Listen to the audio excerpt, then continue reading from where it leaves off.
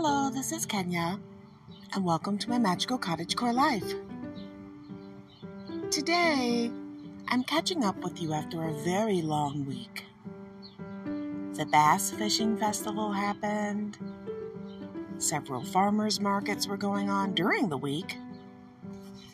And all manner of things are popping off here in the garden.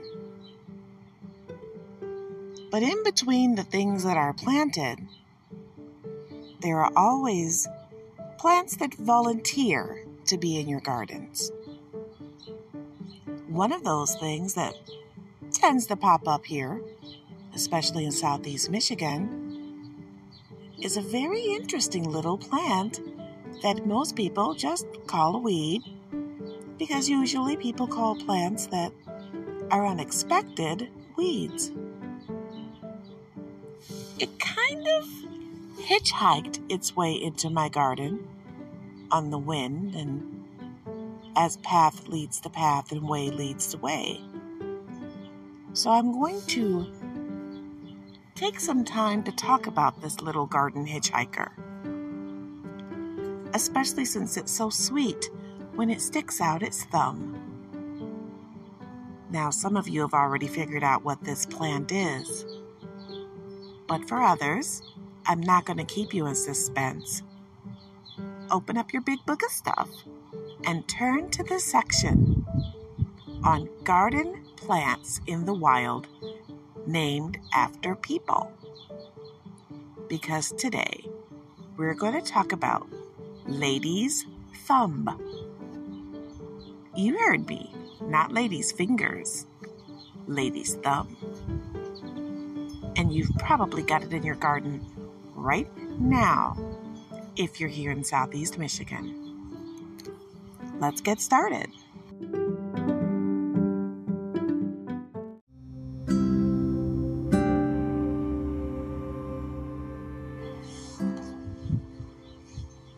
We've talked about the fact before that people call plants they didn't expect, or can't name, or sometimes both, weeds. It's a generalized term. It doesn't mean that they're unwanted all the time, but they're usually not planted on purpose by us. Well, in this particular case, Lady's thumb plants herself wherever she might please. However, there are times when she can go by other names. Some people have a tendency to call her smartweed, and you need to be careful because there are other plants that are known as smartweed, colloquially or commonly. That doesn't mean that the person who's saying it is wrong, per se. It means they're using one of the plant's nicknames.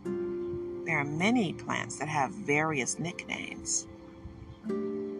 However, one of the ways that we can remember what plant we're dealing with at that time is to know the Latin name. We've talked about that. All of my friends know that. So what is the Latin name of this particular plant? Well, it's Polygonum persicaria. Now, if you've looked at the title of the episode, you know one of its other nicknames, Saucy Alice, also known as Lover's Pride or Blood Spot, Devil's Pinch. There's so many nicknames, but knowing the Latin name will make sure you have the right plant. You can look for it. It'll have a little spot in the leaf, and it'll have a seed head, and that seed head may make you think of a grain. And you would be right, because it's associated, it's, in the family, but not in the family way. That's a different kind of Saucy Alice. But it's in the family with buckwheat.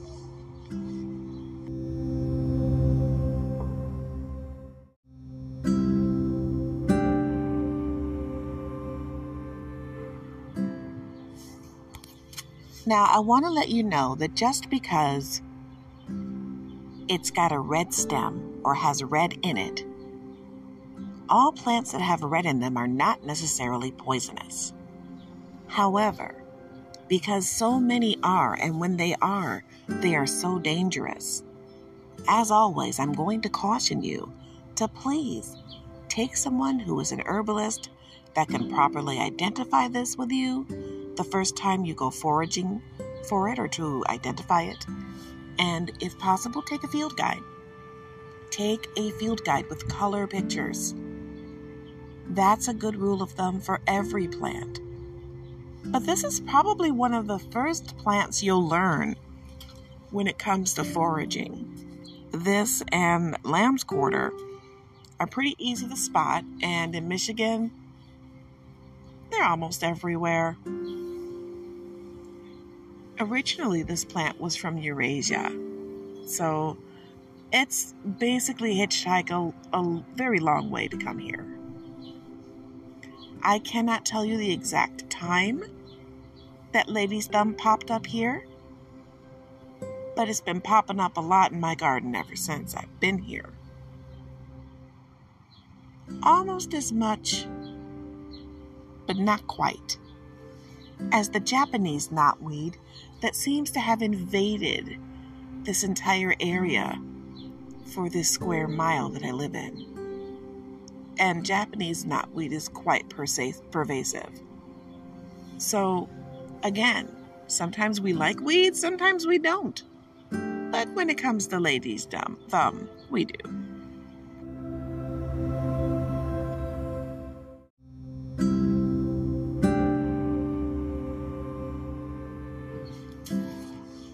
Now, I mentioned foraging when I referred to this plant, and there's a reason. You can eat it.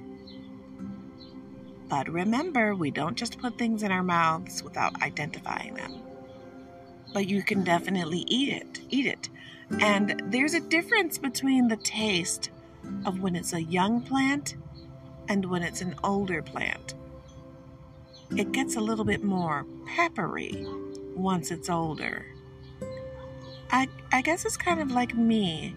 I was a lot sweeter when I was younger, and now that I've gotten older, I'm a little bit more peppery. See how that works? You should be able to gather a little bit, because if you have it in your area, you have a lot of it, more than likely. And save it to see if you would like to use it as a seasoning. Personally, I find making my own seasoning not only rewarding, but it gives me an edge when it's recipe competition time at the local potluck, because they can't identify that taste. And sometimes I have to admit, as part of my older lady peppery nature, I enjoy stumping the local gourmands who try to identify everything in your food. It's a little thing, but isn't life made up of little pleasures?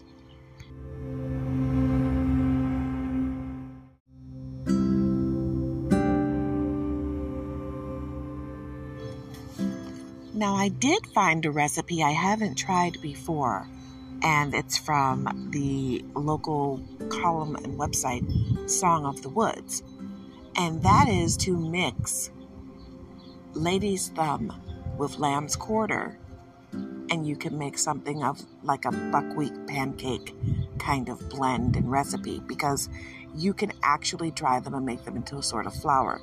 I have made lamb's quarter flour before. It wasn't only lamb's quarter. I'm not going to lie to you and tell you that I would, make it just out of that. I don't quite have enough access to a safe supply of that. I eat it too much. I eat it too quickly, so I can't save up enough of the leaves to make a strictly lamb's quarter flour. But what I have done is dried a good amount and mixed it with a regular all-purpose wheat-based flour. You could also do it with a spelt flour, and that way you'll have your own, I want to say mostly lamb's quarter flour. That white flour or wheat flour will fill out the rest, but you'll still get the nutrient content that you want, and that's really important. You can also make something called zucchini flour, but that's another episode. Something else I have found is that I like to mix certain flours that I'm making with the dried spices from my garden. That way when I'm cooking something like beef stew and I'm coating the meat with the flour, it already has a little bit of a flavor to it, in addition to the flour having that green taste.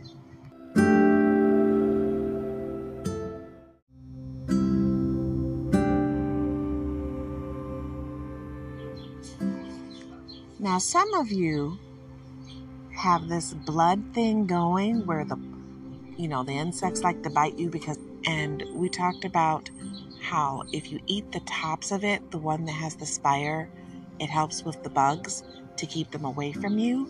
You could mix this in nibbling while you're foraging to also help in that. But it's a little bit easier if you kind of smash it all together and make a salve and use it as an insect repellent. In fact, that's one of the traditional uses, is as an insect repellent placed on a person or a horse. Also, in addition to this, you can eat the leaves. You can eat it, other than just the seed head. And what you would do is you would cook it like spinach or any other pot herb.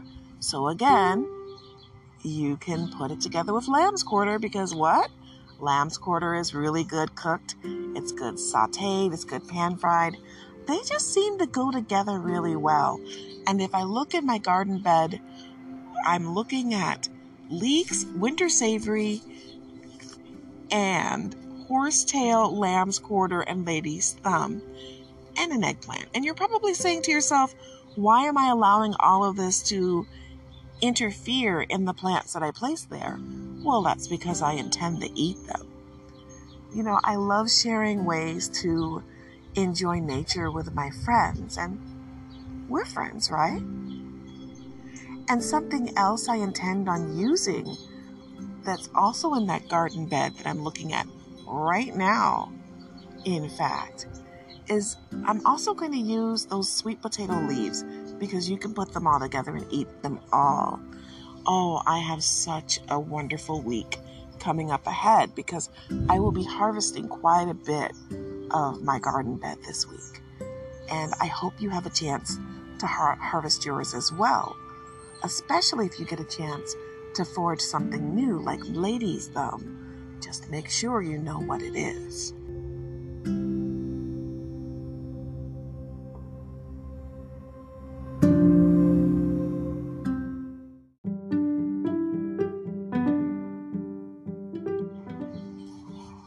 And before I let the episode end, I also wanted to let you know one more thing.